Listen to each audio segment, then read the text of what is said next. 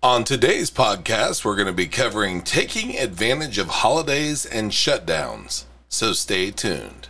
Welcome to Warehouse Safety Tips. If you're a seasoned vodcast viewer, this vodcast is going to be different from most that you watch.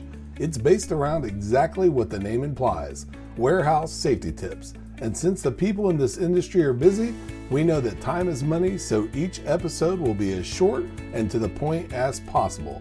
And now, with all that out of the way, let's get to the vodcast. What do summer, holidays, and end-of-year vacation days all have in common? Shutdowns and or much less staff and production. So what does all this have to do with safety? The less staff and overall production, the more attention that can be given to inspection and walkthroughs, and it can be done without rushing and or getting in the way. Think of the difference between putting down new safety tape and signs during production and or doing it with everything partially and or completely shut down. The second option is much easier to deal with.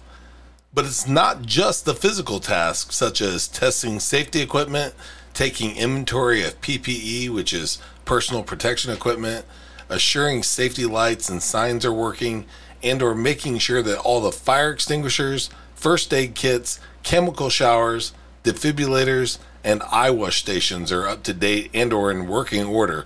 Using the absence of staff and production can help you think about ways to make your facility safer and more organized. You can walk your facility and implement the 5S methodology at several stopping points to assure that there's a place for everything and everything in its place. Taking the time to work on the physical and mental aspects of safety during slow and or stop production will help you make your facility safer, more organized, and productive than ever. Before moving on, here's a word from one of our sponsors. If you've ever been to or worked in a warehouse, you know just how important safety is to both management and staff. It's almost impossible to go 10 steps without seeing safety tape, angles, signs, and or safety products. It's these items that show us how to be safe and avoid danger in the workplace.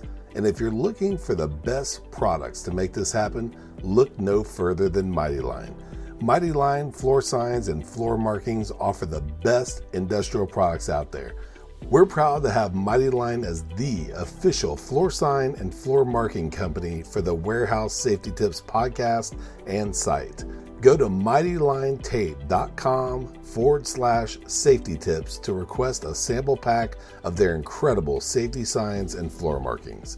We hope you enjoyed this episode of Warehouse Safety Tips. If you visit warehousesafetytips.com, you'll find the show notes for this episode and access to all of our blog posts, previous podcasts, advertiser information, and much more. Thank you for listening to Warehouse Safety Tips and have a safe day.